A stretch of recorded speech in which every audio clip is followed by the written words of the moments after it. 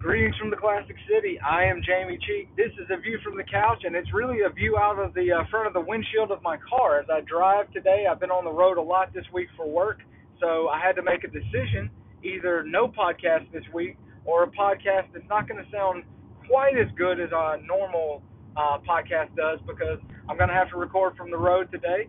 So, jobs and responsibilities and things like that kind of, I would say get in the way, but really, the podcast is probably what's getting in the way. But very excited to be talking to you today. We've got a very interesting show. There's a lot going on right now. We'll start with talking about the Braves today. The regular season, amazingly, is winding down. Only 10 games left for the Atlanta Braves in the 2020 regular season. So we're going to talk about the Braves. We're going to talk about the team's recent performance. We're going to talk about Cole Hamels, talk about Ronald Acuna. We're going to talk about all of it. And we're going to start talking about the playoff picture, what that looks like, and kind of an overview for me at least of how I'm feeling about the team, the franchise, and just everything that kind of goes into that. We're also going to talk about the big news this week. Big news out of the Big Ten.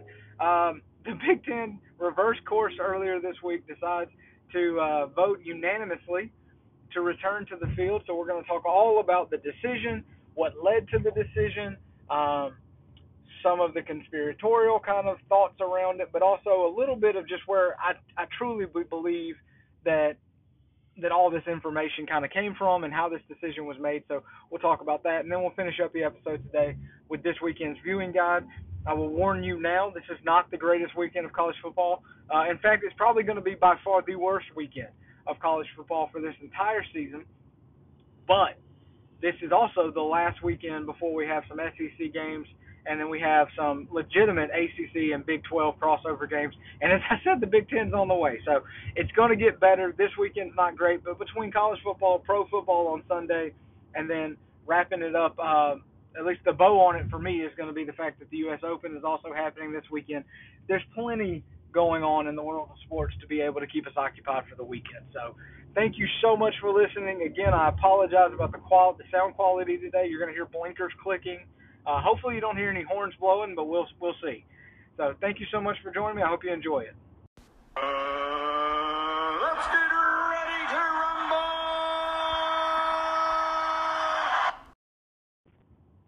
As I said, we'll start today with the Atlanta Braves, as we have pretty much this entire, ever since the podcast came back, and for good reason. Baseball's been happening, and now we're getting into the meat of the season. 10 games left, so we'll kind of run down the rest of the schedule. The Braves will open up a 3-game series tonight in New York against the Mets as Max Fried comes off of the injury list. He will start for the Braves tonight.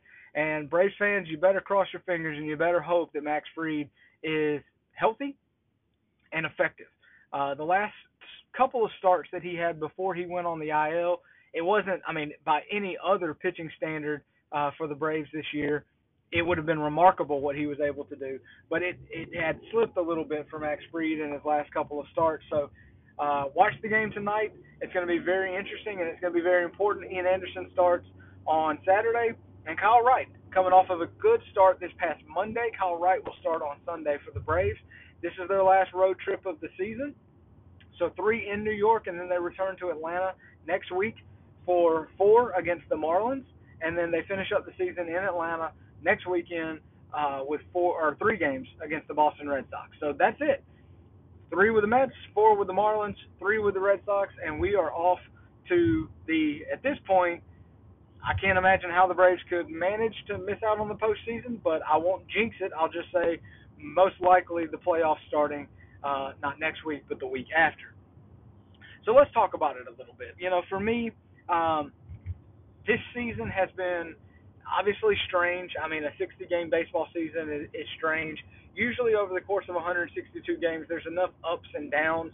There, until you get to September, after playing 125, 130 games, that's when it really starts feeling like, okay, this is a must-win game here or there.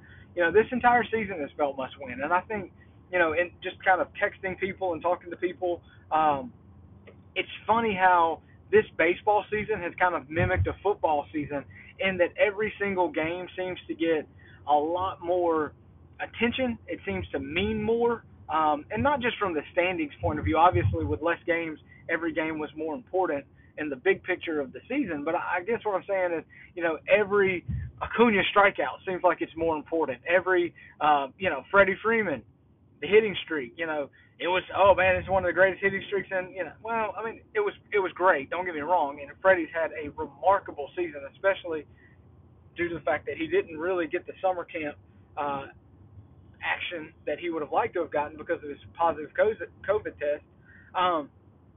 But everything has just seemed to be kind of magnified. And so what I feel like that's meant for me, and I'll just speak for myself, and you can kind of speak to yourself and see if you think maybe you feel the same way I do. But I think I've been more negative this season, and maybe completely illogically. The Braves have been in first pretty much the entire year, and I know that because the season was so short, everybody was like, okay, they're doing fine now, but what about the playoffs? And I don't want to diminish that, because I do think that is, as we get into the next couple of weeks, I think there's a time to have that conversation. My thing is, just because it's a 60-game regular season, let's don't diminish the fact that the Braves, despite all of the injuries, despite everything that's happened with this team, and despite, frankly, the front office not doing what they needed to do or probably should have done to make sure that this team was elite, they've gone out and they've dominated the NL East. They have led for the vast majority of this season. Even when they've struggled, I don't think the lead in the East has been down to even a single game at any point that I can remember over the last month. This has been a dominant performance by this team as far as the standings go. And in this season, maybe more than any other, it almost sets up like an NFL season, in that your primary job has got to be to win the division. Then you get to the playoffs and you take your shot. But you got to win the division to get those home games in the first round of the playoffs, the 2 out of 3. So I think that I have been too negative, probably too negative on the podcast. And we're going to talk about why, and we're going to try to I'm trying to kind of work through this myself, so hopefully I can help you work through it as well. But at the end of the day, I think we do need to take these next 10 days and 10 games and really appreciate, before the playoffs even start, appreciate what this team has done this year, because it's not nothing. It's something to be recognized. It's something to be celebrated. A lot of teams, just look at the Nationals. I know they won the World Series last year. I know they lost Rendon, and I know they had Strasburg go down. The Nationals are 9.5 games behind the Braves. They are 18 and 26. The Nationals are doing exactly what they did last year when they were one of the worst teams in baseball, and then in May they got hot and they turned out to win the World Series. Well, I think it's impressive that the Braves have not had that struggle. The Nationals are probably much better over the course of 162 games than they showed in this, shortened season. But they didn't have time to turn it around, and they're going to miss the playoffs. But I think it has to be recognized, the accomplishment of the Braves being able to adapt to this new schedule, to be able to come out, play well from the get-go. Of course, it's baseball, so there's been ups and downs. There's been 3-game losing streaks. There's been 5-game winning streaks.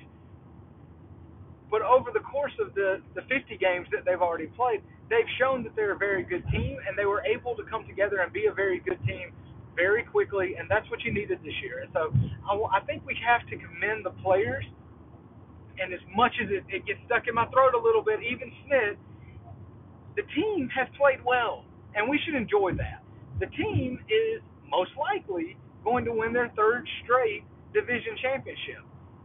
And no matter what happens 2 weeks from now, shouldn't we be able to celebrate that a little bit? Like, why are we rushing to the end knowing that this is probably not a World Series team because of the starting pitching?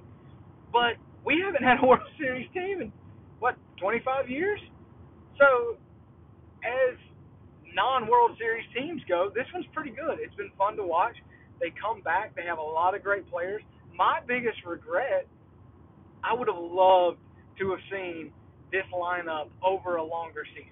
I think to me that's it. Like, as much as I think this pitching staff would have driven us all crazy to have to watch it over 162 games, I really would have loved to see what this offense could do, because the reality is this offense has not clicked yet. And as crazy as that sounds, because of the output that they've had at different times, scoring 29 runs a couple of weeks ago, Adam Duvall playing completely out of his mind. At no point has everybody been healthy and in the lineup and just playing well. So ever since Albies and Acuna got back in the lineup, Acuna had a couple of days where he played okay, but he is really, really struggling over his last 5 or 6 games. And so if you have Acuna just being Acuna, not being like the superstar 50-50 guy, okay, but just normal, regular, really good Ronald Acuna. If you had Acuna playing his normal, and you had everybody else in this lineup playing their normal, and you had Adam Duvall playing out of his mind, it would just be really interesting to see. And hopefully we see that in about 2 weeks, because as much as it feels like the pitching staff will doom this team, maybe we can get enough pitching that our offense can continue to score runs. And what I've seen and what I've been very encouraged about, and of course it's a super small sample size, right? But the Braves hitting has done a good job against good pitching, and in that they have been able to work the count and work those really good pitchers. Garrett Cole is one that comes to mind. Scherzer the other night is another that comes to mind. We've been able to really have a very smart approach against some of the best pitchers in baseball in order to get to bullpens.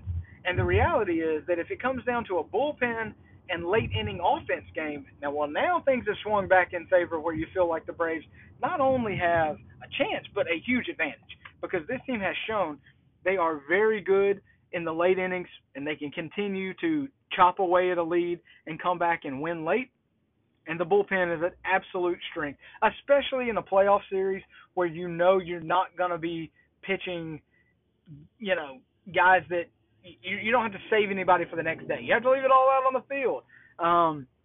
Little water boy reference there for you.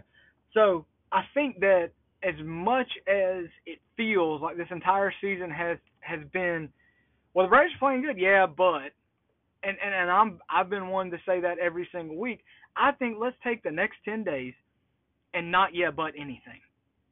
Let's just enjoy it, because here's what we have. As I said, we have Max Fried starting tonight. Hopefully he's coming back and he's healthy. We can see 2 good starts out of him over the next 10 days. Ian Anderson has been a joy to watch pitch. And that there is no yeah but with Ian Anderson. All it is yeah and, because it's just going to keep getting better with that kid over the next couple of years. But how exciting is it to know that, if he goes out and he gets rocked in the playoffs, so what? So what? He was in Gwinnett for most of this year. He's got like 4 major league starts. So the better story is, what if he goes in the playoffs and he pitches really, really well?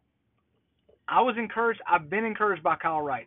His results haven't been great, but to me, of all of the young guys that I say young guys, they're all young, but of all the pitchers that we've just kind of funneled in and out, he's the one to me that seems like if he can get his mind around how to pitch at the major league level, that his stuff is plenty good enough.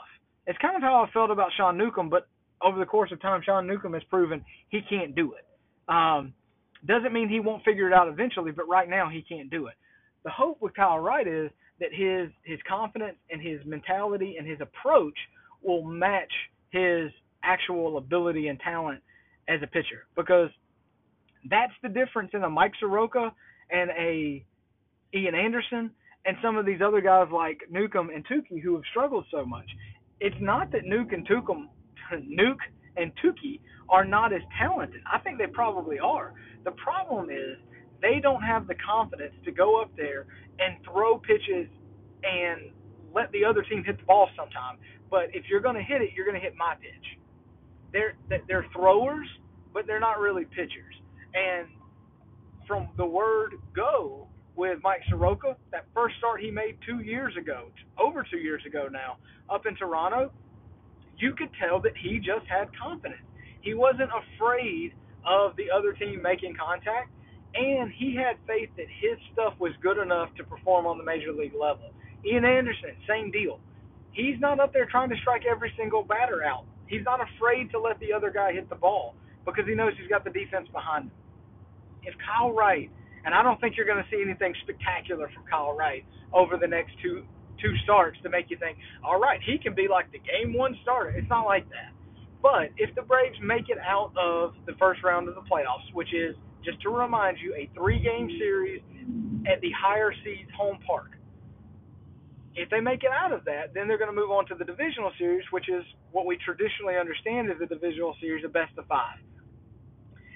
Major League Baseball came out this week and said that and I believe it's just for the first round and the divisional round, there are no off days, which means that you're going to have to use 4 starting pitchers in the divisional round. So if the Braves advance, they're going to need Kyle Wright if there is a game 4 of the divisional series. That's a lot of ifs, I get it, but Kyle Wright's going to have to take a start. And so in that game, do you need Kyle Wright going out and throwing 7 innings of 2-hit baseball, giving up 1 run? Absolutely not. But you need him to be able to get out of the blame 4th inning. So what we're looking for and what we're grading on right now is a much lower scale and a smaller bar. You know, like we don't need guys to go out there and be Maddox, Glavine, and Smoltz. We need guys to go out there and be Russ Ortiz. We need guys to be able to go out there and be like, Denny Nagel. You don't have to be fantastic. You just can't suck. And so for too much of this season, the Braves are giving up 3 runs in the first inning. And, I mean, it's been commendable what the offense is able to do. But the same thing that I said about the Braves is also going to be true for other teams. They're not going to manage their bullpen. So if you get down early, you are going to get every single positive matchup that the opposing team can give you throughout the rest of that game. You have to stay in games. You can't get down 5-0 in the 3rd inning of a playoff game and expect to be able to come back. Doesn't mean this team can't do it, but that is not a way. Just because we've done it in the regular season does not mean that it's going to transfer over the playoffs. And it's not just because playoff teams are better. Typically they are, but the real reason is because the managerial decisions in the playoffs, there's more pressure, but in a lot of ways it's simpler because you don't have to worry about tomorrow. You have to worry about winning that day. And then the next day you have to worry about whatever situation you're in with your bullpen based on the previous day. But in the playoffs, you can't sacrifice a win. So, I mean, if the Braves, even in a 5 or a 7-game series, you're not going to be sitting there in game 2. We won game 1, so we're going to go ahead and throw Luke Jackson out there. And if we lose game 2, oh well. Every single game is must win. And because of that, you can manage it a lot differently. And so for the Braves, it's going to be important, not that the starting pitching is fantastic, but it just can't be putrid like it's been for a lot of this season. On the flip side, the Braves offense is going to have to do a little bit more early. They've been so effective in the middle innings and at the end of the game coming back. And I'm not saying that they can't continue to do that, but they have to get out there and score a run or 2 early. And I think that situational hitting is something that the Braves have struggled with. They've talked about it a lot on the broadcast. Runner at 3rd and less than 2 outs. The Braves are not good in that situation. So whatever has to change over the next 10 days, whether it's a mentality, I personally feel like I've seen a lot of guys taking the ball the other way and just settling for singles, which I think is in those situational times having that club in your bag rather than just waiting for, another 3-run homer. That's what you're going to need in the playoffs. You're going to need to be able to go up there and find a gap. You're going to need to be able to go up there and you got a runner on second with nobody out. Hit the ball to the right side of the infield and give yourself a chance to get that runner to 3rd. So I know that if you watch baseball, it really feels like, it's kind of cliche when they say things like that, but it's cliche for a reason, and you do have to be more effective when you're trying to score runs in the playoffs because those situations come along less often.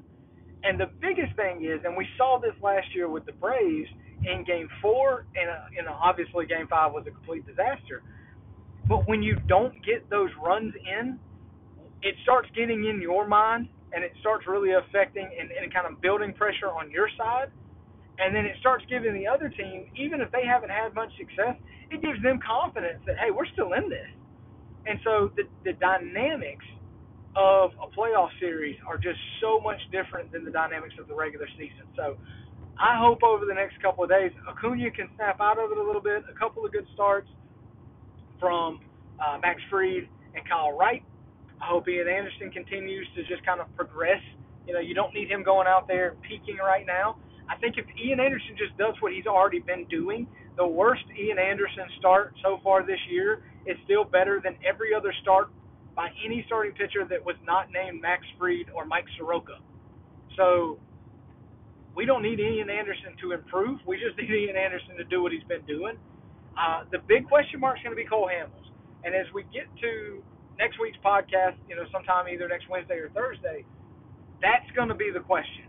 Cole Hamels' first start earlier this week, he did not make it out of the third inning. He threw about 52 pitches. The first and second innings, he got through without a whole lot of problem. The third inning, he got tagged a little bit, and he came out, got the first out of the fourth inning, and then he was taken out of the game. So it's going to be really important, one, for Cole Hamels to go out there and just be, I haven't heard anything yet. I know a lot of people were talking about the most important thing at this point for Cole Hamels was just being healthy and feeling good. I haven't heard that he's not. Smith will do the press conference before today's game, so it'll be interesting to hear the report on Hamels, how he's feeling after throwing 52 pitches on Wednesday night. But if he's healthy, he's going to be probably your game 2 starter. Now, I guess it would be very situational depending on who the Braves match up with in the playoffs, what happens in game 1. A lot of things can change that. Max Fried's the number 1, but it feels like the Braves might be hesitant to throw Ian Anderson in game 2.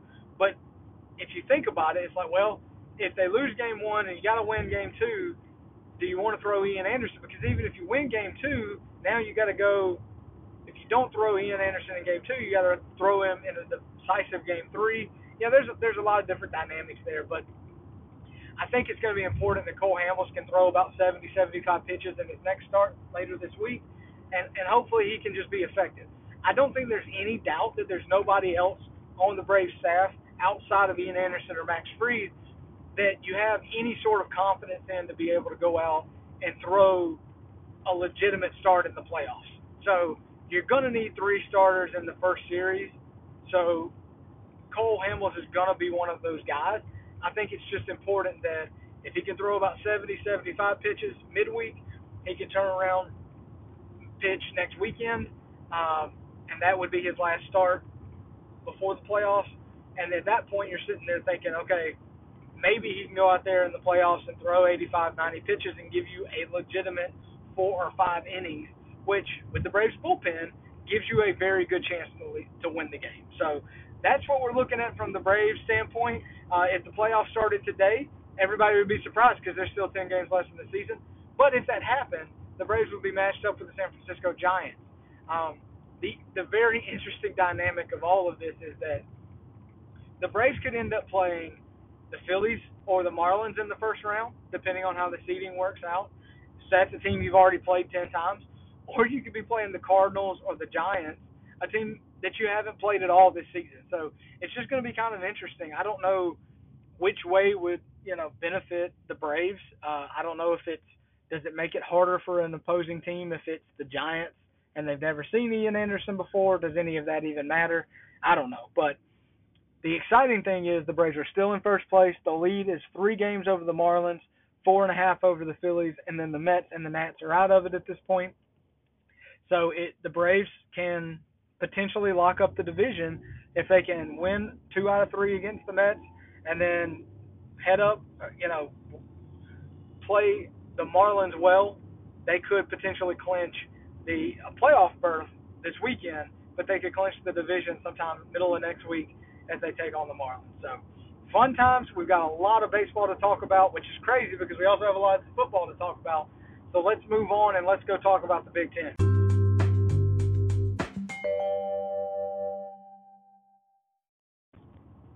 As I said earlier, there was big news this week out of the Big Ten as the Big Ten decides to reverse their decision to not play fall sports, which would have included football, and now the Big Ten has a plan to return to the field in late October. So I want to start this because I've thought a lot about this topic. I get hot when I think about it, so we'll kind of see where this goes. I have a plan. Who knows if the plan's going to come to fruition over the next few minutes.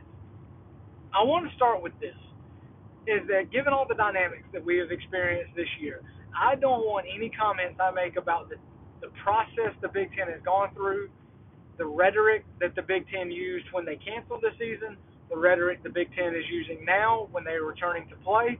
I don't want any of that to be misconstrued with, if the Big Ten's decision not to play was truly only based on the players' safety and their true desire to protect players, then nothing the Big Ten did was wrong. And just because other conferences did it differently doesn't mean that the Big Ten was wrong. And so player safety always, always, always, especially in college, but always has to be the number one priority. And so I am completely in support of taking care of players and making sure that there was a safe way for them to return to the field. Now, the problem is that three conferences have shown that there was a safe way to return to the field. It's not perfect. This year is not perfect. And I think that's where I've been struggling with this entire situation, is because on August 11th, and if you haven't heard my podcast about the Big Ten canceling, the national media, all of that, please go back and listen to it if you've got 45 minutes to waste. It's a very in-depth look at how all of this happened on the front end. I don't want to redo all of that now. But when the Big Ten canceled on August 11th, they absolutely thought every other conference was going to follow suit. The Pac-12 did follow suit. But later that week, the ACC, the SEC, and the Big 12 decided to continue towards play. And I think the revisionist history that's happening now is the Big Ten, out of an abundance of caution, decided not to play. The SEC, ACC, and Big 12 said, we don't care about our players, and we decided to play. And that's not what happened. The ACC, Big 12, and SEC did not decide to play football on August 12th. They decided not to cancel it on August 12th. And I think as we look back over the course of this entire situation, it's not that the Big Ten canceled. It's that the Big Ten canceled when they were under absolutely no pressure to do so. They could have delayed. They could have said, hey, we're not starting on time. We don't know what we're going to do. We're going to wait a couple more weeks and figure it out. Because essentially, that's what the SEC and ACC and Big 12 did. The conferences that are playing, if you go back and just look at Greg Sankey, all the comments that he made about this entire situation, they were all qualified. We don't know. Just this week, somebody asked Greg Sankey, are you confident that the season is going to start on time? He said, at this point, I am confident that the season is going to start on time. The follow-up question was, are you confident that the season will be finished? And he said, absolutely not. How could you have any confidence of that? We think we have the protocols in place. We think we have systems in place to take care of things. We think that our players are safe and protected, and that we have everything in place that we need to be able to not only execute the season, but also protect our players. But we don't know. And if things get bad 2 or 3 weeks from now and there's outbreaks across college football, they're going to shut it down. And they're not saying that they're not going to. I mean, at this point, it feels like the SEC has committed to play in the first couple of weeks. And then we'll see after that. Yeah, they have a schedule because you need to know where you're going next week if we play. But the narrative around this that upsets me so bad is that the Pac-12 and the Big 10, they care. The other conferences are just in it for the money. And now, the Big 10, they have figured out how to do this right, whereas nobody else did. And I've tried to think of a lot of analogies. I don't think this is a perfect analogy, but it's like the Big 10 is like a flat earther who's gone around for months and months and months expounding on how the earth is flat. And then Earlier this week, they called a press conference to announce to the world the breaking news that the earth is not indeed flat, but it is round. That is how I feel about the Big Ten announcement this week. They're coming out and saying, and a breaking news here, after a weekend where the ACC and the Big 12 played football, hey, by the way, it's safe to play football. Well, no crap. Thank you so much for letting us know now. Now, again, I'm trying to balance this with the player safety thing, and I think the way the Big Ten handled this is really the problem. If they would have come out at the beginning and said, listen, the plans that the other conferences have, they're going to be testing 2 and 3 times a week because that's what the other conferences are doing. We're not comfortable with that. Until we can test daily and get rapid results, we don't feel comfortable returning to the field. Had the Big Ten just said that, and they didn't have to say that the day they canceled, but had they ever come out and said, this is when we'll feel comfortable returning to the field, then this time frame, this decision, all of that will make sense. And maybe that was their decision. Maybe that was their thought process, and they don't have to answer to me. They don't have to answer to anybody else.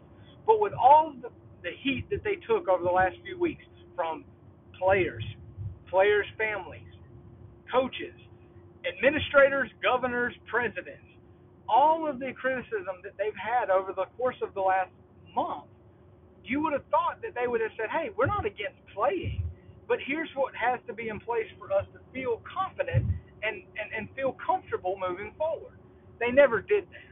And I think that's why it's so hard to accept now that they truly feel better about the medical situation, and that's the reason they're returning to the field, not that they expected all of this just to go terribly for the conferences that did continue, and when it didn't, oh, well, crap, well, I guess we better play them. And the insinuation that health was never a factor for the conferences that continued, and it was the only factor for the Big Ten and Pac-12, is insane, because if you go and you look at the protocols that any SEC, ACC, or Big 12 school have put into place, you'll see that they are doing a lot. Whether or not it's enough, who's to say? Who knows? That's the debate we get in every aspect of our lives right now. It's what is enough and what is too much. So we don't know, but they have protocols in place. And to me, the fact that some games have been canceled shows that the protocols are working. They are testing. They are able to figure out, oh, this team is having some problems. We're not going to play. They're willing to do that. To me, that's the best you can hope for in this situation, because perfect is not on the table. And the flip side of that argument, that health was the only thing that mattered to the Big Ten and it didn't matter at all to the other conferences, the flip side of that argument is that money has not played any factor for the Big Ten, and it's the only thing that matters to the conferences that have continued to play and will be playing or already playing. That is ridiculous, because let me be honest with you. If you are listening to this right now and you honestly believe that the money that the Big Ten was going to be leaving on the table did not play a significant factor in the decision to return to play, please, please, please turn this podcast off and go seek medical help, because you are an absolute idiot. There's no way. And I don't believe any of the national writers, any of the Big Ten apologists, I don't believe any of them actually believe that. They're just going to keep selling that because that's the propaganda that the Big Ten is putting out, is that it's all about health and player safety. It's not about money. It's not about the college football playoff. It's not about any of that. And the way I can prove very, very quickly that money, the college football playoff, and all of that is a huge part of this is that the new Big Ten schedule is built to be able to get a team, at least one team, into the dadgum playoff. The Big Ten, bastion of health in college football. The Big Ten is going to start back on October 24th. They're going to play an 8-game season concluding on December 19th with their conference championship game, where the number one team in the East is going to take on the number one team in the West to help their teams get a ninth game across the board. The number two team from the East and the number two team from the West are also going to play, and on down to the number 7 team in the East will take on the number 7 team in the West. So every Big Ten team will end up playing 9 games this year. The problem is that by starting on October 24th, which is really the earliest that they could start, because they have to give their players time to practice and get ready for the season. You have 9 games in 9 weeks. So explain to me how that is about player safety. It's not. The college football playoff is being announced on December 20th. This was the best they could do. They're not choosing to play 8 regular season games and a championship weekend. They're not choosing to play 9 games because they think that's the best option. They're choosing to play 9 games because that's the amount they can fit in given the time period that they've given themselves. So it is absolutely about the money. It's absolutely about the college football playoff. I think it is absolutely about health concerns too. I'm not diminishing the fact that they felt like that it was not safe to play. And that's why they did what they did. I just don't think, and I said on the podcast weeks ago, the problem was not the decision they made. The problem was the timing of the decision, because they did not have to. Go back and read all the press releases. Go back and read everything from Kevin Warren, the Big Ten commissioner. They never said we're delaying. They said we're canceling football and all the fall sports, and we're going to try to look at playing in the spring. And every single week that passed, then they started talking about, well, maybe we'll start playing around Thanksgiving. Well, maybe we can start playing by the beginning of November. Well, now maybe we can start playing by the end of October.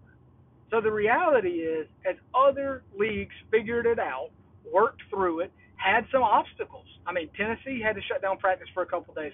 Ole Miss shut down practice for a couple of days. Virginia and Virginia Tech were supposed to play last weekend. They didn't play. Now they've had to reschedule that game. So it has not been perfect in the other leagues. I'm not trying to insinuate that it is.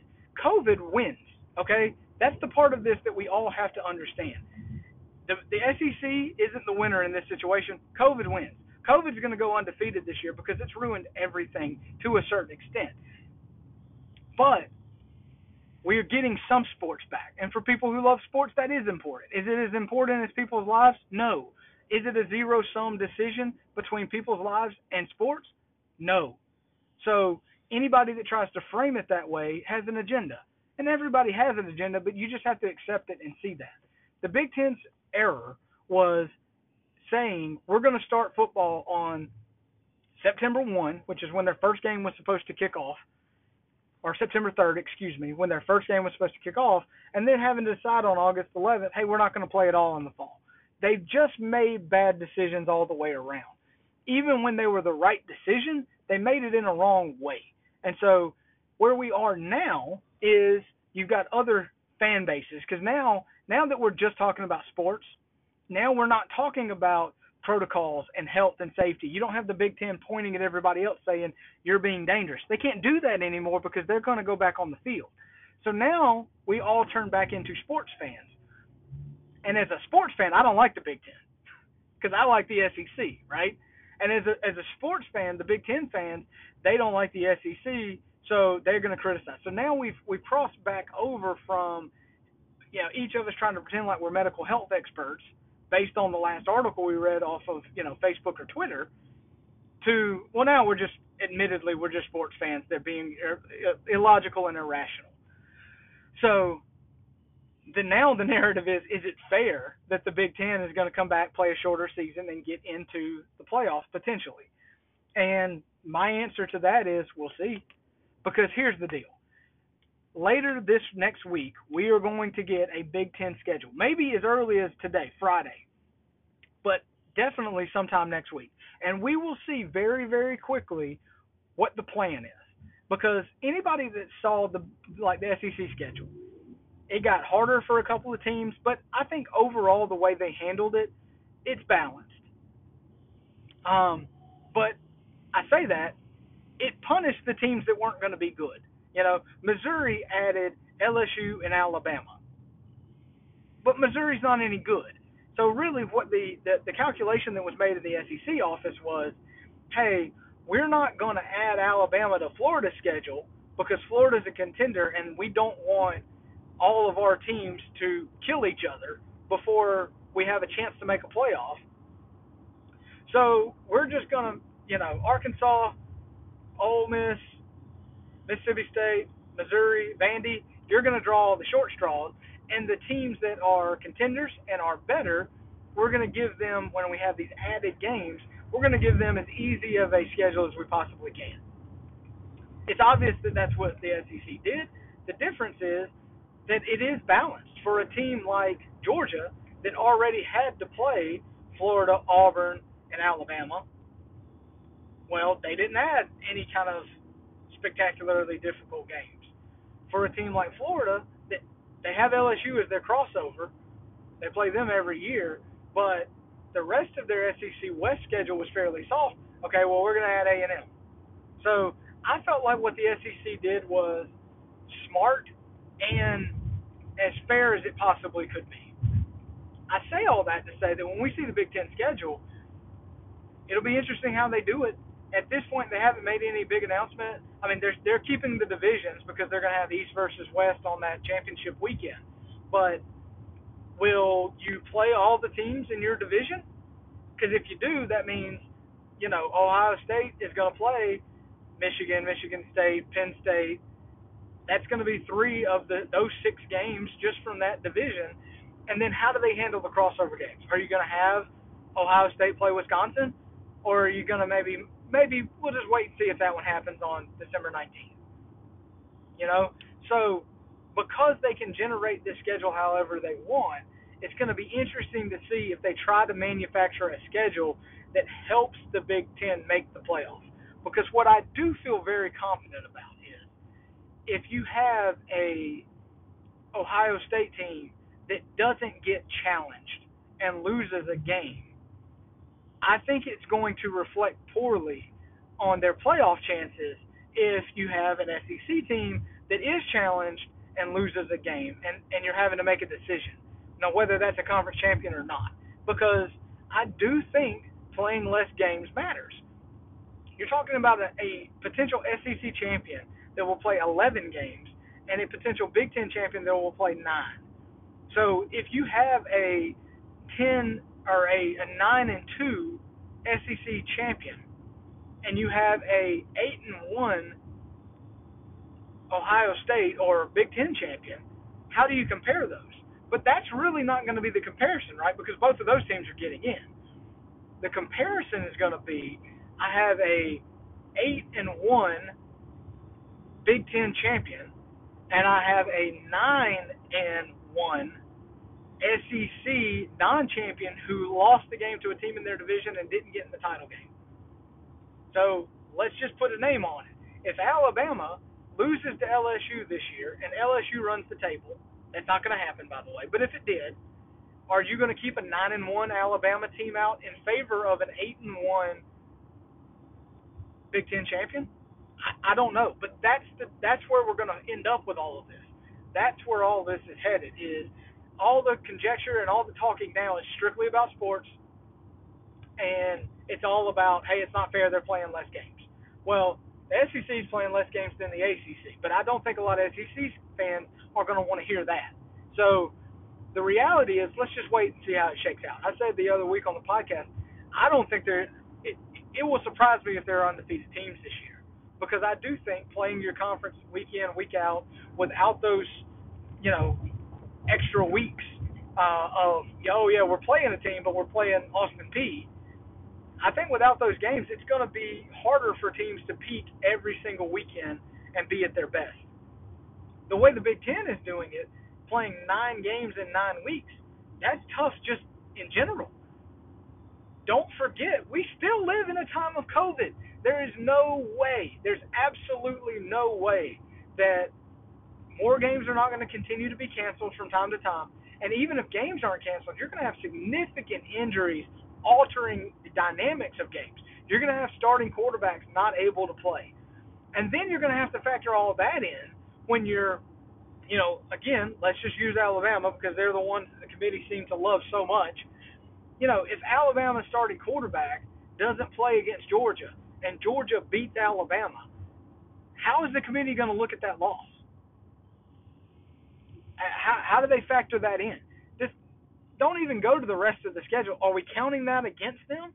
If Georgia goes to Tuscaloosa and wins on a last-second field goal, but Alabama was playing with their backup quarterback, do we assume that, hey, we're not really going to count that against Alabama?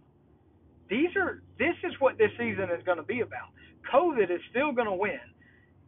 We're just going to have all of these normal sports debates in lieu of, or in light of, all of these other medical factors that we're going to have to deal with. So whether it's one team only plays 7 games and this other team played 11, that could be a debate that we have.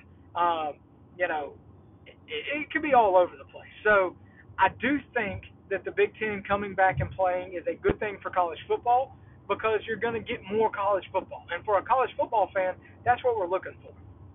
Last weekend and this weekend, we're going to do the viewing guide here in just a moment. But the last 2 weekends, yes, there's been college football, but you can tell it's not the ACC's fault that they didn't produce a marquee, huge matchup week 1 because they were the only conference playing. It's not their fault. I blame the SEC that there weren't more good games last weekend. I blame the Big 12 because there were no intra-conference games last weekend. As we move forward, you're going to start having, more football over the weekend, which means there's more games, which means there are just more opportunities for there to be good games, which is more enjoyable. So by the time the Big Ten actually steps on the field at the end of October, you're going to have the SEC season, heading into their 5th week. You're going to have the ACC and Big 12 seasons heading into their 7th week. That's going to be the interesting dynamic here, is that you're going to have the Big Ten essentially trying to come in and make an impression after we've already had an impression about so many other teams. The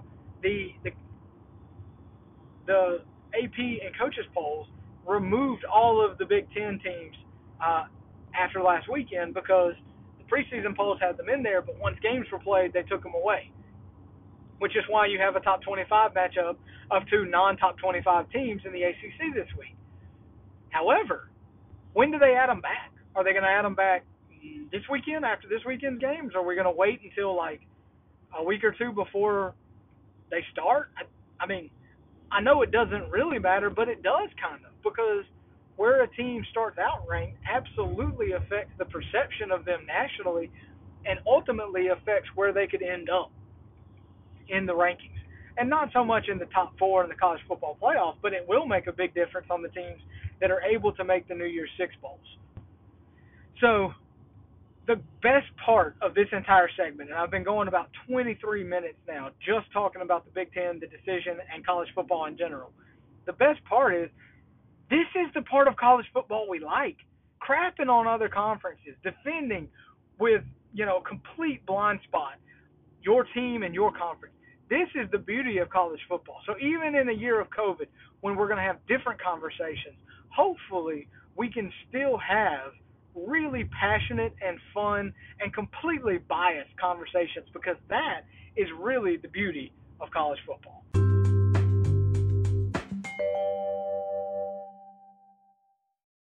We're going to finish up today's podcast with our weekly viewing guide. As I've already alluded to, this is not the best week. So, unfortunately for college football, I've only got 2 games for you, and I don't feel very strongly about either one. As I mentioned last week in the viewing guide, it's a sad state of affairs when the game I'm looking forward to the most in week 1, and then again in week 2, are both games featuring the mighty North Avenue Nerds, Georgia Tech. UCF, the number 14 team in the country, goes on the road to Bobby Dodd Stadium, which I actually passed yesterday as I was doing some traveling for work, to take on Tech. 3:30 on Saturday afternoon. The weather will not be a factor the way it was in Tallahassee last week. It's going to be a beautiful day in Georgia and Atlanta on Saturday. So Tech and UCF square off. So what we had last week with Tech is you had them have a big win and taking nothing away from them over Florida State. Anytime Tech can go on the road to Tallahassee and win a game, respect to Tech. Okay, like that's a big deal for any program. If Georgia would have been playing Florida State, despite the talent gap, going into a place like Doak Campbell Stadium and winning is important, and it's impressive. So good on Jeff Collins, and congratulations to Tech for that win. This is different. UCF is a good team. I can't pretend like I know a whole lot about them. I'm going to find out about them this weekend. If Tech wins, Tech's going to be ranked in the next poll, and now all of a sudden expectations are going to start changing for Georgia Tech this year. If Tech loses close, then I think you can say as a Tech fan, okay, hey, steps have been taken. We've beaten Florida State. We stayed close and played tough against UCF, a ranked team, a top 15 team. You can have some positive, vibes if you're Tech fans and you lose close. If UCF goes in there and blows Tech out, I think what you're going to realize is Florida State sucks, and Georgia Tech might also suck. And just because they played each other doesn't mean Tech may be better than Florida State, but that might not be saying very much. So I'm looking forward to that game on Saturday afternoon. I think it's going to be interesting. I'm hoping it's going to be competitive. So to me, it's going to tell a lot about Tech, and it's going to tell a lot about UCF. The only other game that's even worth considering watching is the top 25 matchup that isn't. So number 17 Miami and number 18 Louisville. Neither team was ranked last week, and that's because the Big 10 and the Pac-12 were both included in the rankings. When those teams were taken out, as we mentioned a couple of weeks ago, all of a sudden there's going to be more SEC, ACC, and Big 12 teams moved into the top 25 just because, and that's what this game is. But ESPN, ABC, they're taking advantage of it. They're making it the Saturday night game of the week.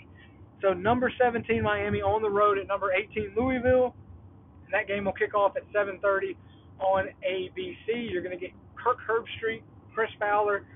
They're the best in the business as far as I'm concerned. So Saturday night rolls around. There you go. You got some college football on ABC. And then on Sunday, the Falcons play on the road at the Cowboys at 1 o'clock. That game will be on Fox. So I looked. There's really not any 4 o'clock games that are like super exciting to me. So my Sunday afternoon is going to be absolutely taken up with watching golf. And my Saturday afternoon will be kind of keeping an eye on it as well. The U.S. Open being played this weekend at historic Winged Foot.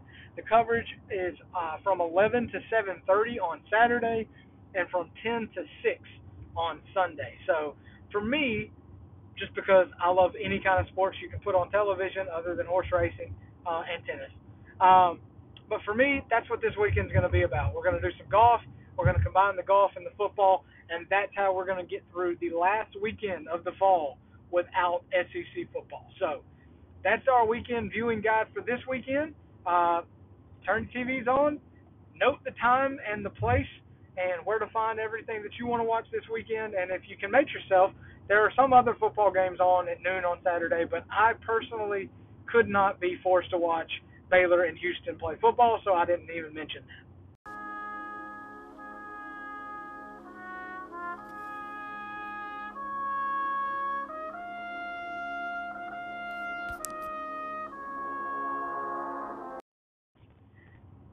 Thank you so very much for sticking with me on the podcast today. I hope you enjoyed it. I appreciate the patience with the sound quality. Next week, we'll be back to our normal setup and normal situation. Next week, we also will have bonus content throughout the week, as it is game week for the University of Georgia. On the road at Arkansas, a week from Saturday, 4 o'clock kickoff. So we'll have a lot more content next week. Also, at some point next week, I hope to be able to bring you a celebratory mini podcast celebrating the Atlanta Braves' third straight divisional championship and starting to talk about the playoffs. So it has taken a long time throughout this spring and summer, but we have finally gotten to the point to where the NFL is going to be going full force. College football is about to be going three-quarters force.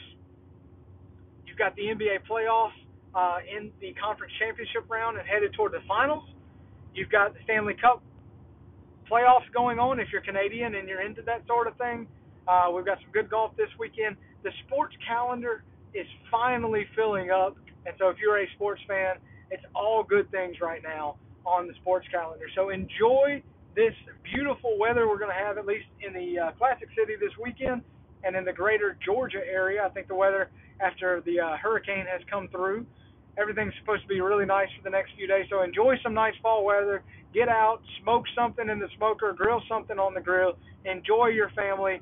We've got a great weekend of sports headed your way. Good luck to you. Stay safe. And as always, go Dogs.